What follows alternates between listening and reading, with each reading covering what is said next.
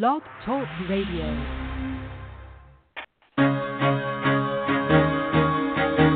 Carol the Coach. Sex, love, and relationships. We talk about it here. Carol the Coach.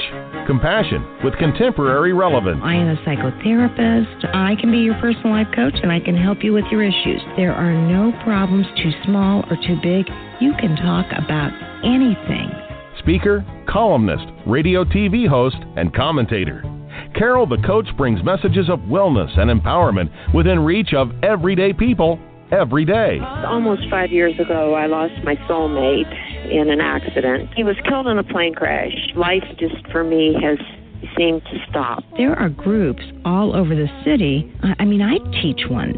It is a specific way to start thinking so that you shift how you see the world, which then shifts your energy, and then you feel better and you actually see things differently. Carol the Coach. Always available, too, at carolthecoach.com. Now, I've got Russell on the line. I'm 47 years old. I'm a truck driver. I'm married. I have a wife in San Francisco. Okay. I haven't been home in 6 months. My thing is, I don't know if I have a sex addiction or what the problem is.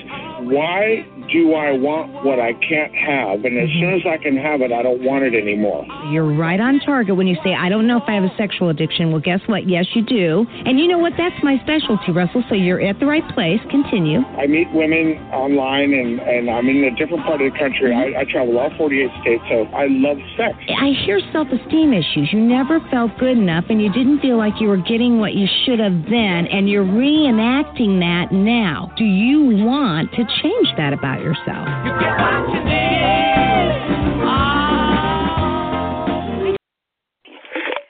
Hello there. It is Carol Jurgensen-Sheets, a.k.a. Carol the Coach, and this is Sex Help with Carol the Coach. I am here to help you with understanding sexual addiction, partner trauma, hypersexual, problematic, compulsive behavior.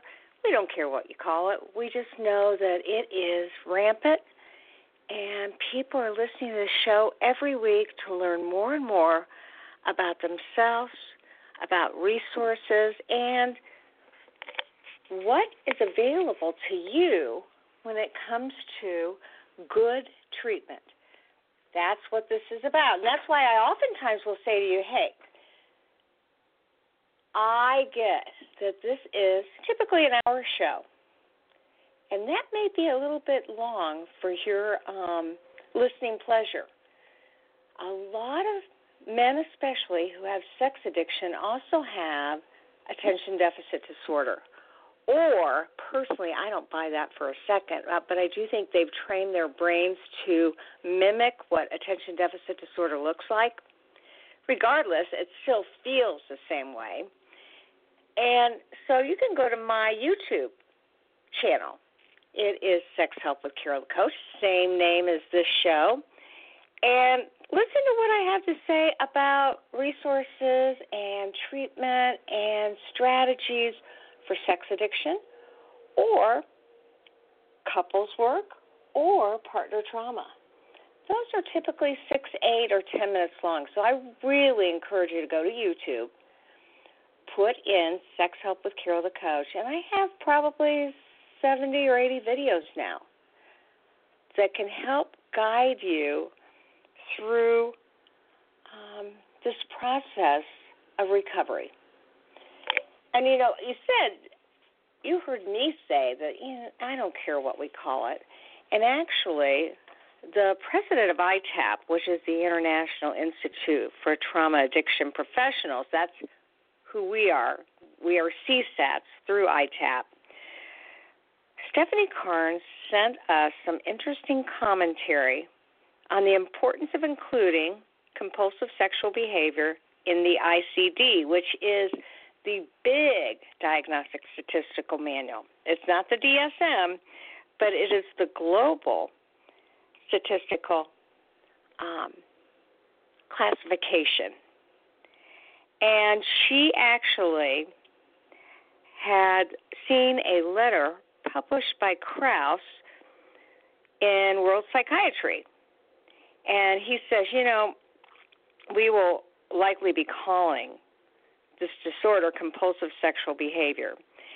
And he wanted to discuss the potential impact of including CSB disorder in the ICD-11 for 4 areas. And it's interesting because we are all in sync with how he feels. He says for many individuals who experience persistent patterns of difficulty or failures in controlling intense, repetitive sexual impulses or urges that result in sexual behavior associated with marked distress or impairment in personal, family, social, educational, occupational, or other areas of their functioning, it is very important to be able to name and identify their problem. It is also important that care providers, clinicians, and counselors from whom individuals may seek help are familiar with compulsive sexual behaviors. Again, CSB. During our studies involving over 3,000 subjects seeking treatment for CSB, we have frequently heard that individuals suffering from CSB encounter multiple barriers during their seeking of help or in contact with clinicians. Patients report that clinicians may avoid the topic, state that such problems do not exist, or suggest that one has a high sexual drive and should accept it instead of treating the CSBs that may feel ego dystonic and lead to multiple negative consequences. Now, I know that's a lot of jargon, but what Krauss is really saying is that the clinical world has not caught up with compulsive sexual behaviors. And so there are many organizations that want to say, hey, you just have a high sex drive, or hey, you just need to be kinder to yourself. There's nothing abnormal about this. Or, hey, these kind of problems don't exist. You can figure it out by playing with more sex toys or having more partners. And what we as CSATs know is that clinicians are not looking at the consequences of this behavior, and they're not looking at how, again, people with compulsive sexual behaviors are destroying their lives. It is affecting their work, affecting their families, affecting their friendships. And so it's really important that there is some well-defined criteria for CSB disorder so that the development of training programs on how to assess and treat individuals with these symptoms can occur. And this is for clinicians, psychologists, psychiatrists, and other providers of mental health care. So this is exciting that Krauss, again, World Psychiatry, presented the diagnostic criteria for compulsive sexual behaviors. And basically, he said, if there are compulsive sexual behaviors that are interfering with different areas of one's life, that we really need to take a look at this and help people learn how to cope. And I'm all for that because there just isn't enough information out there yet. But mark my words, and I've said it before, we are going to be dealing with an epidemic. We already are. And it probably isn't going to get the research, the time, the money, or the treatment it deserves until we are on a large scale treating kids with this kind of behavior. And you've heard me say it before, that's how I got into this business, because kids were having oral sex on the bus and other kids were videotaping it, and schools and superintendents did not know what to do with it. And, when you're in elementary school or middle school, you do a lot of copycatting. If somebody does something that's funny or unusual or absurd, there will be others that will copy that to see if they can get the same reaction. And then what I believe is that there is so much negative, violent, angry, horrifying porn out there that kids are being exposed to. They don't know how to cope with it. It embeds their brain and implants a lot of negative social interaction responses that will affect their ability to have good, meaningful relationships with other kids and other peers their age. And so, I hope I'm wrong, but I don't think I am. I know enough about human behavior, and I've been working long enough in this field that, unfortunately, we're just not going to deal with it in the way that we should until we see 9, 10, 11, 12, 13-year-olds being so horrifically affected, similar to what we're seeing with all those school shootings. Okay, now, I got to tell you, I don't usually do this, but I got contacted by a colleague of mine, Tom Gagliano, and Tom's been on the show before, and he said, hey, Carol, I would really like to talk about what I believe is going on with the Me Too movement, with Harvey Weinstein, and I'd like to help people to understand whether it's a sex addiction or not. Now, interestingly enough, I have my own feeling about it. I do not think it's a form of sexual addiction, although certainly one type of sexual addiction is exploitation. This is so power and control-driven that I think Harvey is an offender. But I can't wait to hear what Thomas says. And, you know, he is well-educated. He has written a book that's, it's really interesting. It's called, well, he's written 2 books. The Problem Was Me, and that's actually the name of his website, theproblemwasme.com, and Don't Put Your Crap in Your Kid's Diaper. The cleanup costs that can last a lifetime.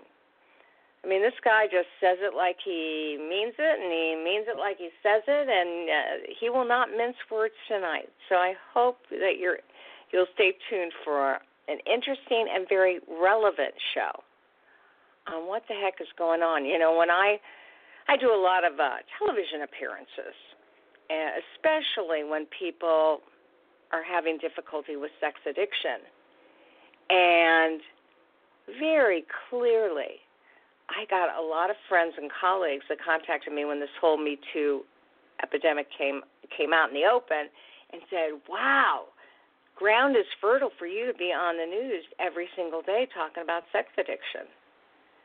And I said, well, I don't necessarily believe it is sex addiction. Now, I really think it's offending behavior and it's power and control, and there was rape involved, and I'm not saying that you can't have a sexual addiction and have those characteristics, but you guys know, and you women know, this is not typical sexual addiction. I mean, is there exploitation by working with sex traffickers and working with sex slaves? And yes, there is. But most men and women that get involved in sexual addiction do have compulsive sexual behaviors that they want to control. They've tried. They've promised themselves they're going to stop. They hate themselves for that behavior. And not once have I seen Harvey Weinstein talk about, I wish I hadn't have done this. I've never seen him look sad. I just haven't seen that remorse and that self-loathing that I see with people with this addiction. So again, cannot wait to have Thomas on the show. Now, I got to ask you, every week you should be adding a tool to your recovery program. It might be an affirmation. I am worthy. I can be successful. I'm a work in progress. So that, you know, think about an affirmation that actually fits your needs. because you have to put good things into your head. Because I do believe in the law of attraction. I believe what you put out there, you get back. And if you're self-defeating and negative, and if you can't recognize your own strengths and your own progress, you're more likely to fail in this recovery movement. Maybe it is actually doing some mirror work and looking at yourself 3 times a day in the mirror and saying, you know, Robert, I love you. Tom, I really love you. You are working hard on this. You are worthwhile. You're amazing. You know, mirror work gets you to look at yourself and begin to believe some of the things that you need to believe to be a better person. And the old saying, fake it till you make it, came from AA and sponsors who said, you know, you got to act as if you can handle some of these things and put your feet in front of each other and do the walk, even if you're scared, even if you're anxious, even if there's trepidation. And if you do it long enough and consistently enough, it will make a difference. So I'm going to ask you, if you're reading your Gentle Path books, if you are looking at the Bible, if you're doing some Eastern religion, what tool can you add to your program that's going to promote more recovery and better self-esteem? That's my question for the day. While I get ready to talk with Thomas Gagliano, I mean, this man is hilarious. He's direct. He's honest. And Tom, welcome to the show. Carol, how you doing? I am doing well. I was so glad that you were willing to talk about the situation. Absolutely. I think it's something that needs to be talked about. Sex addiction, especially, you know, I feel bad for celebrities because they're not able to really gain what the regular Joe can gain and walk into meetings and talk to other people and make fellowship their priority as easy as other people can.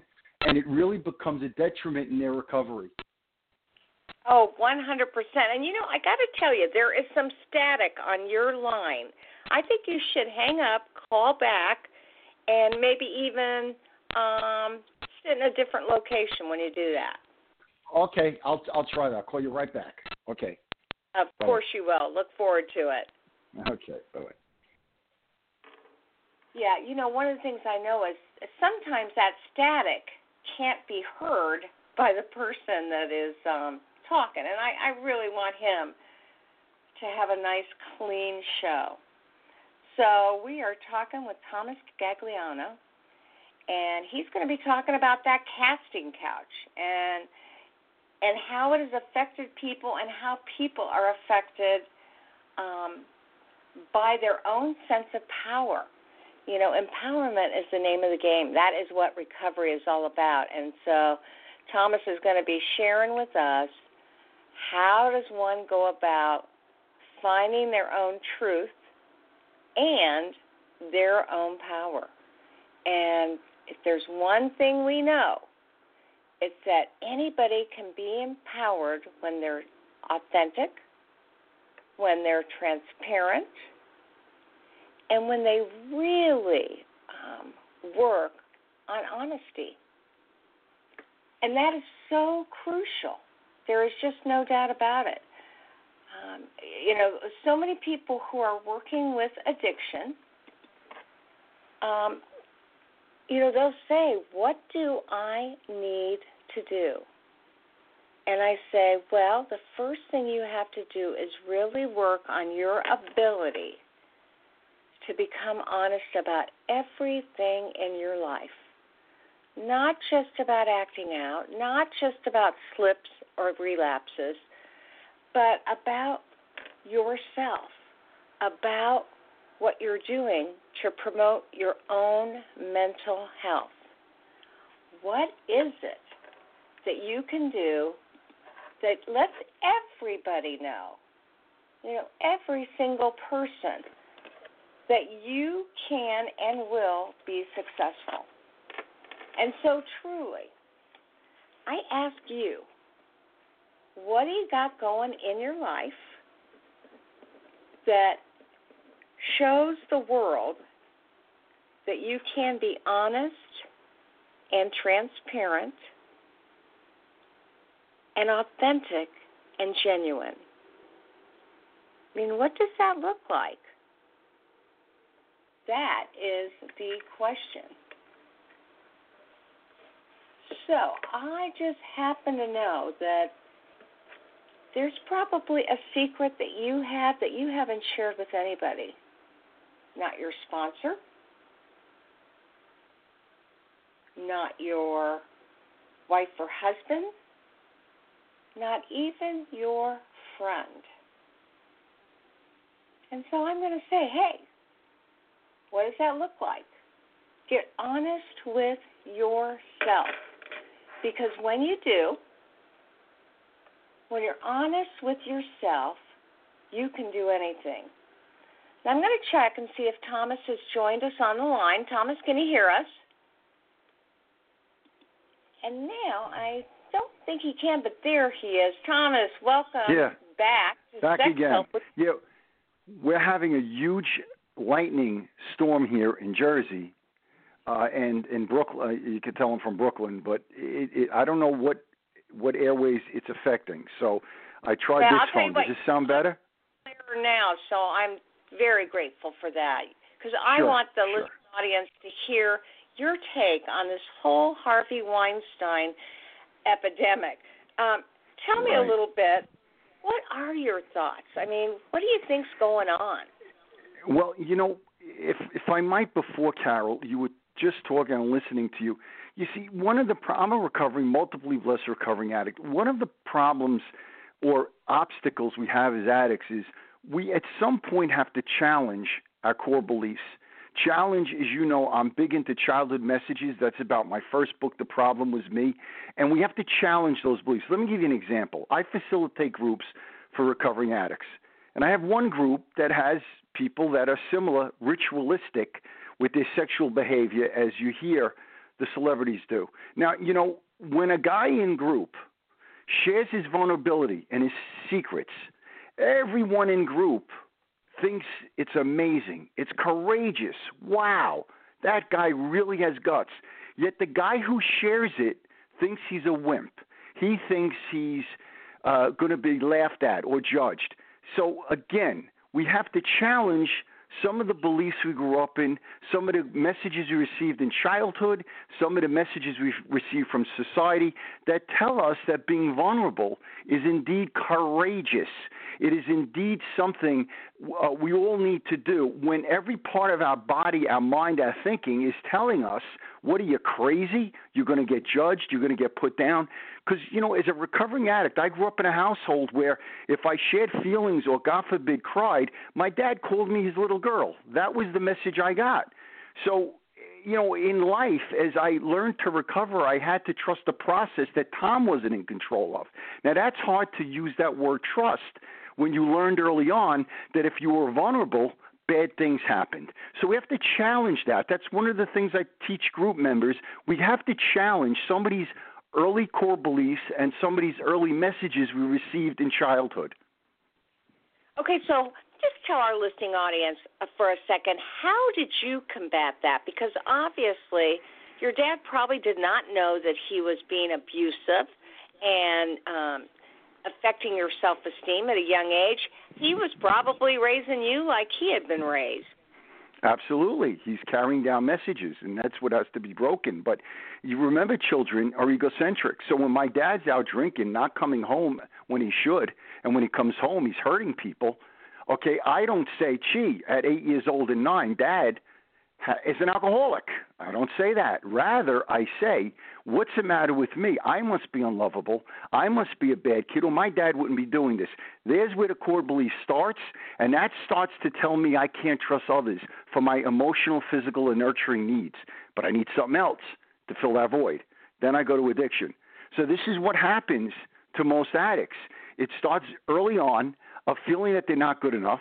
It comes from messages that your parents can't can't resolve conflict, or you don't see them resolving or regulating the discomfort when they're discomforted, and those messages are carried into adult life. So that's what happened with me. That's why I fought recovery, because I didn't trust any process that I wasn't in control of. And what is recovery? I can't be in control of the process. I have to hand it over to a sponsor, therapist, coach, and that's very hard for addicts, to give up control of a process, not be in control of that process.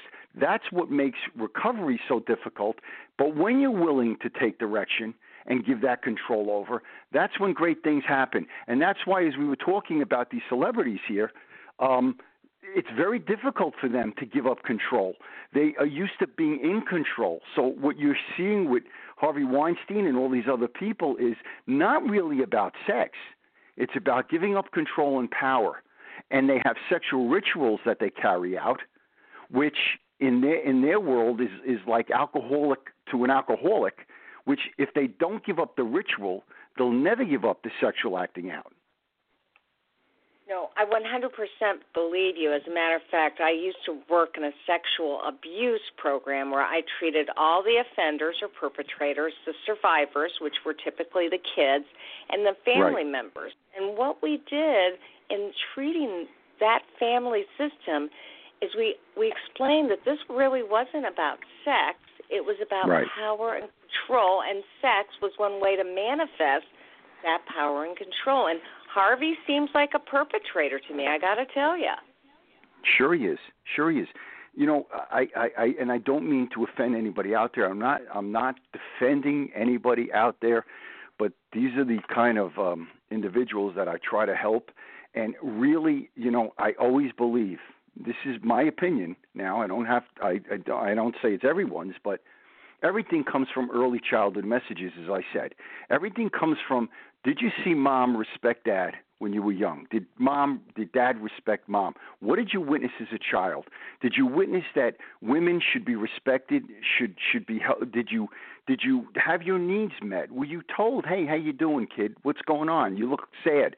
Did you feel like you were powerless over the power? Did people trying to control you as a child, tell you what to do all the time? And then when you grow up, you try to gain back that control in these sick ritualistic ways.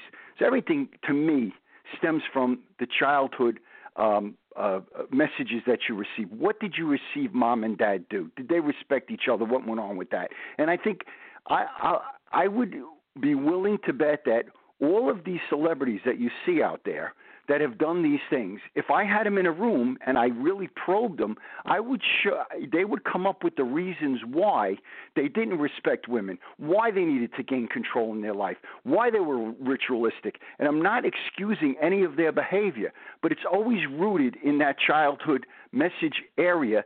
And if you don't look under those unswept corners of your life, what happens is you reenact those things later on in life. And this is, again, what we do with my groups is we talk about each member has a ritual that they did in their sexual acting out. Each member has one. And if they don't surrender the ritual when it begins, they're never going to be able to surrender the sexually acting out. So every member, as I heard you say earlier, we all have secrets. And you know that old expression, we're only as sick as our secrets. We got to explain to all the members what exactly our ritual is, because that's the point that has to be surrendered. Not when you're ready to have sex with the person, or that you're way beyond. You're never going to call your witnesses up at that point. The people that know your truth. Now let's make it a little bit clearer, because we have sex addicts that listen to the show. We have clinicians that listen to this show, and then we have partners of sex addicts. So give my listening audience an idea of a couple of the rituals that end up becoming reenacted because they don't work through it with other people. Well, you could have the ritual if you want me to give you examples of how Harvey Weinstein was setting up the massages he was getting way before he actually had the person in the room. The brain becomes hardwired. the dopamine, everything becomes ignited way before the acting out. So it was luring the people to the room. What are they wearing? What are you going to tell them? How are you going to slip away? How are you going to come back naked? How are you going to – all of this stuff is super powerful. So if you think Harvey Weinstein is going to call somebody when he's all wrapped up and ready to go, he'll never do that. He's powerless, as we know in the first step, no power to do it. So he has to talk about and structure his life around recovery. And structure is a big word. Recovery is not something you can do Monday through Thursday and take Friday off and Saturday off. Recovery is a structure you have to adhere to on an everyday basis, where you're constantly in touch with those witnesses or those people that know your truth. So you're constantly putting your discomforts out there, because to me, addiction always starts with a discomfort. It doesn't start when we're ready to grab the bottle or the drug or the pornography. It happens when we have a discomfort. We don't know how to regulate that discomfort. We disassociate that discomfort, and we go into that destructive entitlement, giving myself permission to do things regardless of what it costs me or my family. So it really starts from that discomfort. So in my groups, we talk about the discomforts first and foremost. How do we talk about what discomforts us in life on a daily basis, that we could start to talk about that way before the ritual takes place? You follow me? Absolutely, 100%. So you look for those discomforts that have occurred from wounded childhood experiences. Right. And then you watch how they reenact themselves as you go through puberty, as you become a young man or woman, as you are middle-aged. And those trauma reenactments, if you will, become embedded in part of the sexual acting out, the compulsive sexual behaviors. It's hardwired, correct. For instance, I'll have a client, all of a sudden he'll have a situation where his wife makes him feel like he's not important, whatever the situation is. So he's time traveling back to when he was a little kid, and he felt like he didn't matter, like he didn't matter. Now the discomfort's triggered. The disassociation starts, okay? And with the disassociation, the ritual pops up. It's, am I going to go home? How am I going to look at pornography? What room, what time? What am I going to see on the pornography? What sites am I going to? The ritual starts. But where does it really have its nucleus from? It has its nucleus from a discomfort that triggers a childhood wound. I don't matter. And believe me when I tell you, most of the time, my clients will tell me that one of the triggers they have in all areas, whether it's with boss, children, wife, husband, is I don't matter. Because, again, many addicts didn't feel like they mattered to their higher authorities, higher powers as children. So the discomfort is what starts that computer, that hardwiring going. That's what has to be surrendered, not the point where they're ready to go on porn, because at that point, they're not calling anybody. They're done. It's the discomfort. And again, it's learning how to regulate discomfort, because many addicts never really saw their parents resolving discomfort. They saw somebody shutting down, running out the door, controlling the situation, always having to be right. So discomfort in their world was never resolvable. So when they get discomfort as an adult, okay, they go back to an unresolvable scenario, and it brings up a lot of fear and a lot of trauma, and that's where the ritual starts. Yeah, that makes all the sense in the world. So now let me just ask you, would you say that Harvey, and we all know this is speculative. Neither one of us have ever worked with Harvey Weinstein, but is your gut that he has a sexual addiction? Yeah, I think let's talk, what is addiction? And I think you'd agree that addiction is a symptom. The real problem is not the addiction. It's what lies underneath, the brokenness inside of the person. So whatever MO a person takes, in his case, it was a sexual MO, and it could have been triggered by some sexual trauma he had in his childhood. Or, there are some people that, as little kids, were touched inappropriately, and the little kid might have felt good. So now we have attached shame and feeling good to that child's brain chemistry. In other words, I know this is wrong. It's not supposed to feel good. I was touched inappropriately, but it did feel good. And now I got shame working for me. And maybe that's how, from a bad childhood where he wasn't able to feel like he was important, now that becomes his acting out symptom. Not his problem. His problem is a brokenness inside, but that becomes his acting out symptom. Which again, if I had these guys in a room and in my groups and stuff, I'd get to why his MO is his MO and how that became triggered in his life. We have processing addictions, we have gambling, and we have pornography, and we have spending, and then we have addictions that are more physically based, like substance abuse. Like alcohol and drugs. Why we choose certain things, depends on some of our experiences in life. But regardless of that, all addicts have come from a childhood, in my opinion, that they felt somehow that they weren't important, that they weren't valued by their higher powers. And that's why they disassociated and had to find addiction to solve their problem. Well, 100%.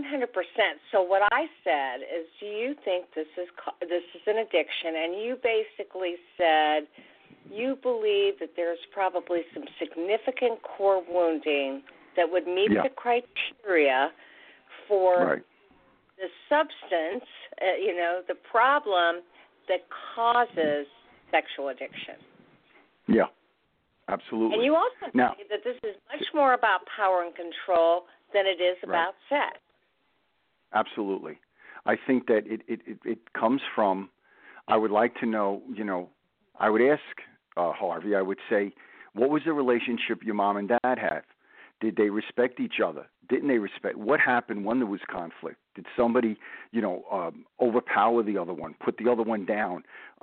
What was that like? We all think that everything is about how our father relates with us or our mother relates with us. What about how our mother and father related with each other? How powerful is that? So what were the messages that were given to you? And I would also probe about, was he touched inappropriately? What happened with that? And again, we're in, unfortunately, an era of social media. Pornography is a leading online maker in America today. It makes more than any major league team in any sport. Somebody's watching porn. So it's happening now because moms are working, dads are working, kids aren't being watched as much as they used to.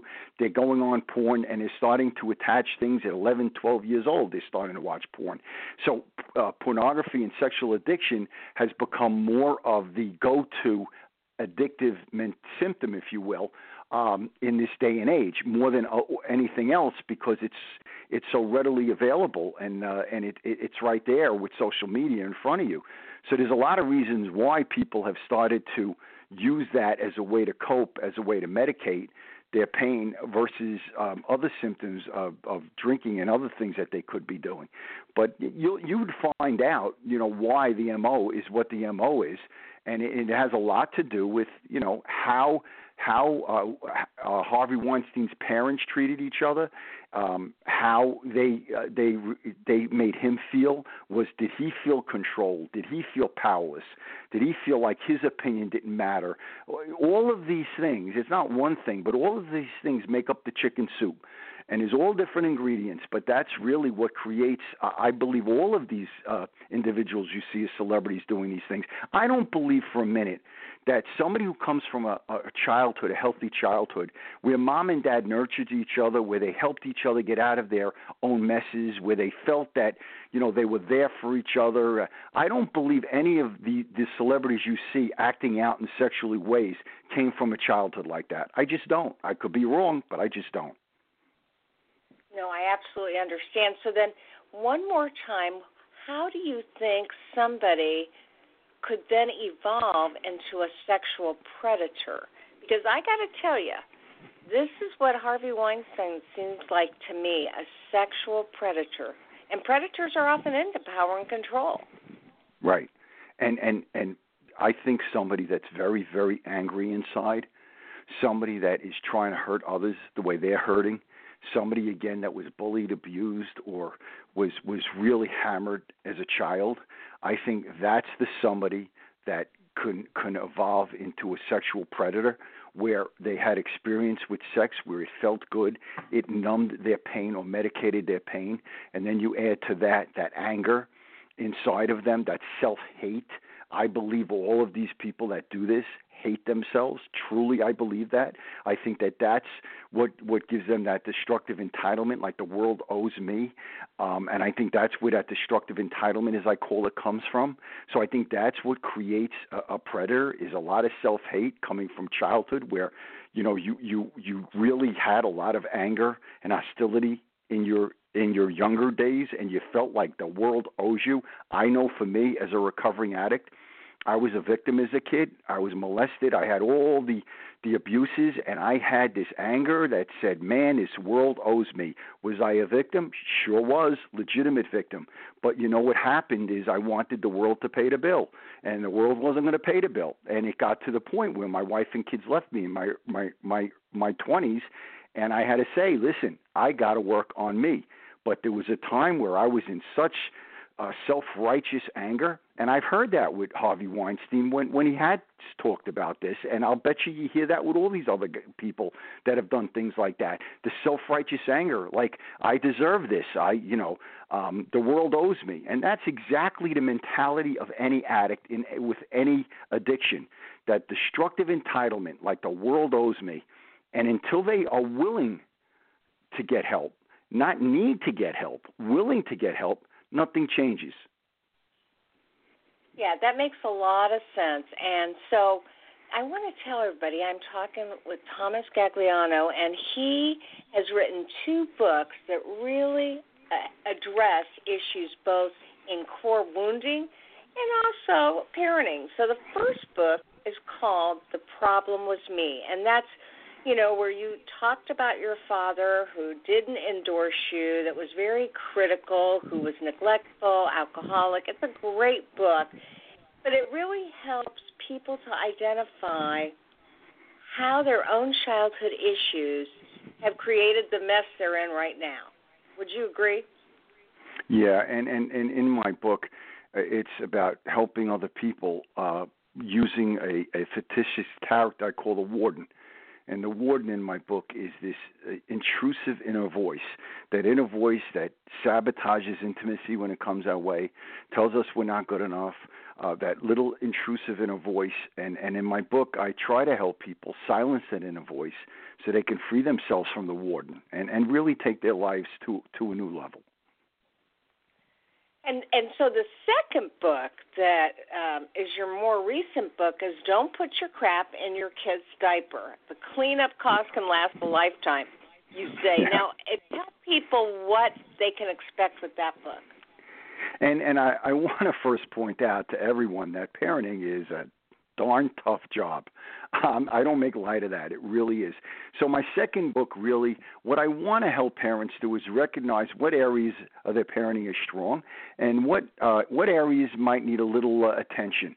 Because I think when our children are born, many of us put so many expectations into our children. We sometimes put our fears, sometimes imagine more than real into our children. We already have them set up to be who we want them to be sometimes, and I know I've done that too. So I want to make parents a little bit aware of themselves, because I believe self-awareness is the first key, and the second is with awareness, it gives me a better understanding of what actions to take, and if I can maintain those actions, man, I've changed the messages going down into my children's diaper now, and that's really what my second book's about.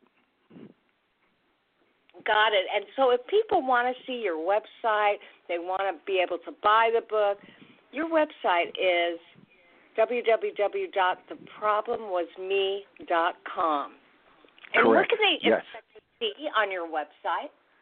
Well, in my website, I have some digital products on parenting and on self-help. I'm kind of in the media a lot. I have some media reels there. I'm on the Jenny McCarthy show about once a month, and John Fugelsang, and it was on the Dr. Oz show. So you see some interesting media reels on what I talk about, on addiction, on self-help, and on intimacy, relationship intimacy, because I really believe that what addiction is an intimacy substitute. I think people at an early age find that they can't trust other people for their nurturing needs, which sabotages intimacy, and they find this thing called addiction to fill that void.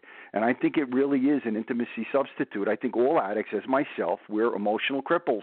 We may be geniuses. We could be billionaires. We could be scholars. We could be everything. But when it comes to the emotional piece, we really need a lot of help. So you'll see a lot of stuff that'll really help not only addicts but families of addicts, and not only that, just people that are just struggling with their intimacy issues. So hopefully you could do. And if anybody leaves me a message, I will get back to them with an answer within a few days. Well, and Thomas, obviously, you treat sex addicts in group therapy. Do you see people individually and in couples work? Yeah, I do. It's funny because I really never looked to be a couples consultant. I really I wanted to help individuals and groups, but I've had some good success in my groups where the guys have started to show up, as I call it, healthy adults and not scared little kids.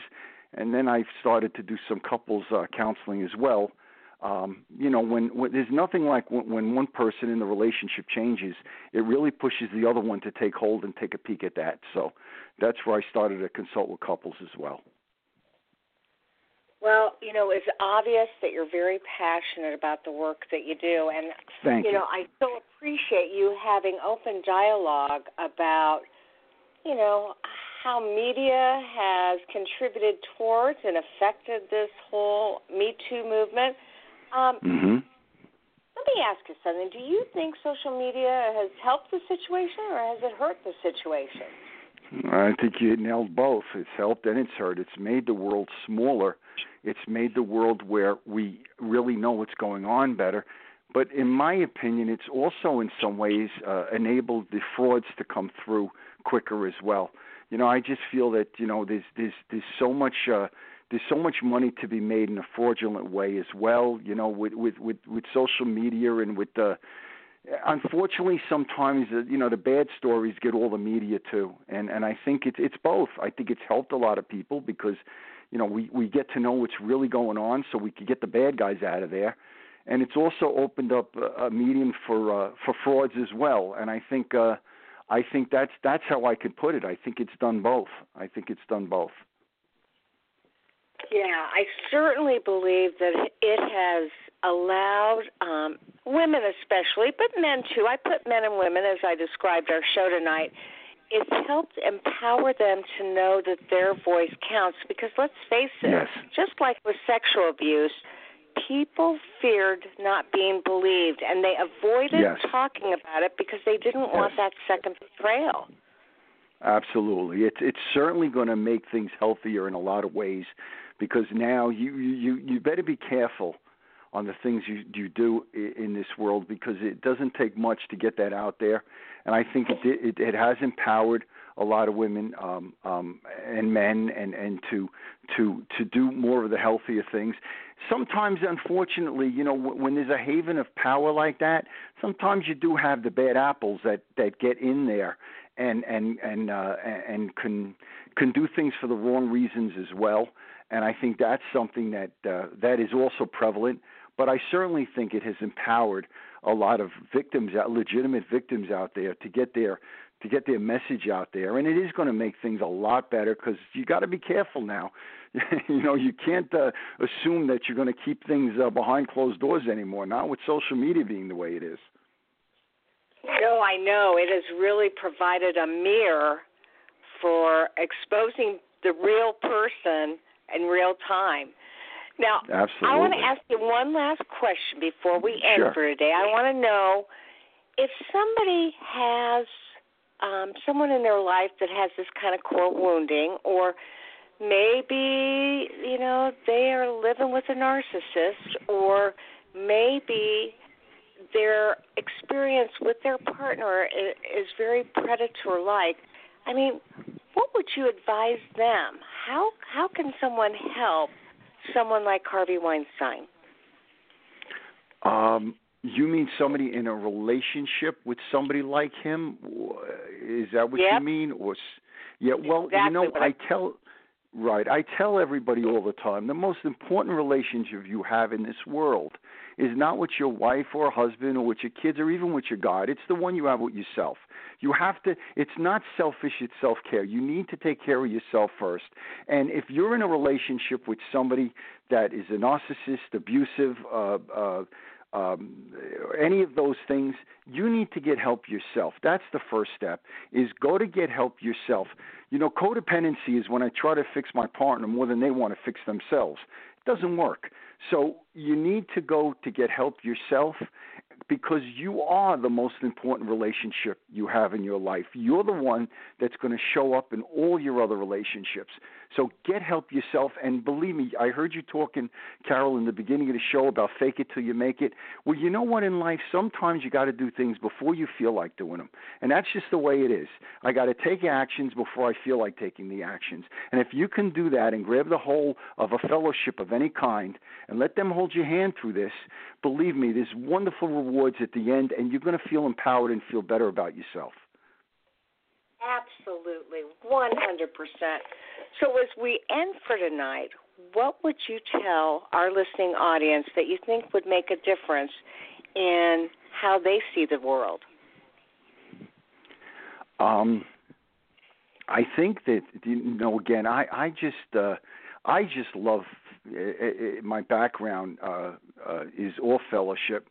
And I think, you know, the more you can talk to other people and the more you get close to those supportive people in your life. I'm not talking about people that are going to judge you. You don't need those in your life. But when you can find a fellowship of your own, whatever that is, it doesn't mean you have to be an addict. And you could start to talk to people that you feel safe enough to share your feelings with. You could help them with their blind spots. They could help you with yours. I think it's a wonderful, wonderful situation for all people to be in. So I think, you know, finding a fellowship of some kind, a we process always works better than a me process to me. I think that really will open your horizons and help you in whatever you're battling in life. Yeah, that is so well said, because I tell people day in and day out that the antidote for addiction, any kind of addiction, but certainly a process addiction like sexual addiction, is connection. And so for you to say fellowship is key to getting healthy and being authentic. Yes. You're absolutely right on target there, Thomas. Thank you. Yes, I really do. I see miracles happen when people allow other people into their lives. And again, the right people. I'm not saying you're in a circle people. Those are the people that will support you, not judge you. But I've seen miracles in my group. I've seen, I can't tell you where I've seen some of my clients go from. I don't mean that for me in a bragging way. I mean because they've allowed themselves to take direction and allow other people into their life. Oh, I 100% agree. So you keep me posted of new books that you're writing and projects you're doing. And, again, I so appreciate not only your wisdom, but the fact that you're so open, honest, and transparent about the pain you suffered as a kid. And you've been able to turn that around. And that's what we want for all of our recovering addicts, to find a way to do that 12-step and turn their life around to help other people. Yep, absolutely. And it you know, it takes courage to everybody out there that is struggling with moving forward and allowing other people in their life. Maybe it's a sponsor going to a 12-step meeting, a therapist, a coach, struggling with that. I get it. It's the first step is the toughest thing, to get your feet going in the right direction. And I remember when I used to tell guys in meetings, I used to tell them, you know, just get your feet there, because sometimes your head's not going to help you. Follow your feet there and get yourself to a meeting, because that's the truth. Sometimes our best thinking is what got us where we are today. So we got to just follow our feet. Well said. Thomas Gagliano, thank you so much. Again, I'm speaking with the author of The Problem Was Me, and also Don't Put Your Crap in Your Kid's Diaper. And to find out more about him, go to www.theproblemwasme.com. Thanks, Thomas. Carol, thank you. Always a pleasure. Thank you very much for having me on your show. Absolutely. And we'll talk to you real soon. You got it. Take care. You too. Bye-bye. Okay, as you can see, that man is passionate about making a difference in the lives of others. And we just hope he stays safe in Jersey while there's that rainstorm going on. And, you know, I really admire anybody who can share what is going on in their life and how it makes a difference. Hey, you're listening to Carol Jurgensen-Sheets. I am a.k.a. Carol the Coach, and we'll catch you back here for more Sex Help with Carol the Coach next week. But as I say at the end of every show, there will only be one of you at all times, so fearlessly have the courage to be yourself. And like I said, go to my YouTube channel, Sex Help with Carol the Coach, and get that information. There's things for sex addicts, there's things for couples, there's things for partners. And hey, speaking of partners, I've got a new radio show, an internet blog show, and it's on Thursdays, and it's called Betrayal Recovery Radio, 2 o'clock. I don't think we're quite up yet at iTunes. I'll have to check that today. It takes a couple weeks, and we had our inaugural show last week. But I would love to have you. I'd love to have you listen. If you're a partner, this show is dedicated to partner betrayal and sexual betrayal. And so this is your show solely, although I always encourage sex addicts to listen to the show so that they can learn more about how a partner feels and develop that empathy. I mean, I just gave a man today the homework assignment of reading My Sexually Addicted Spouse by Barbara Steffens.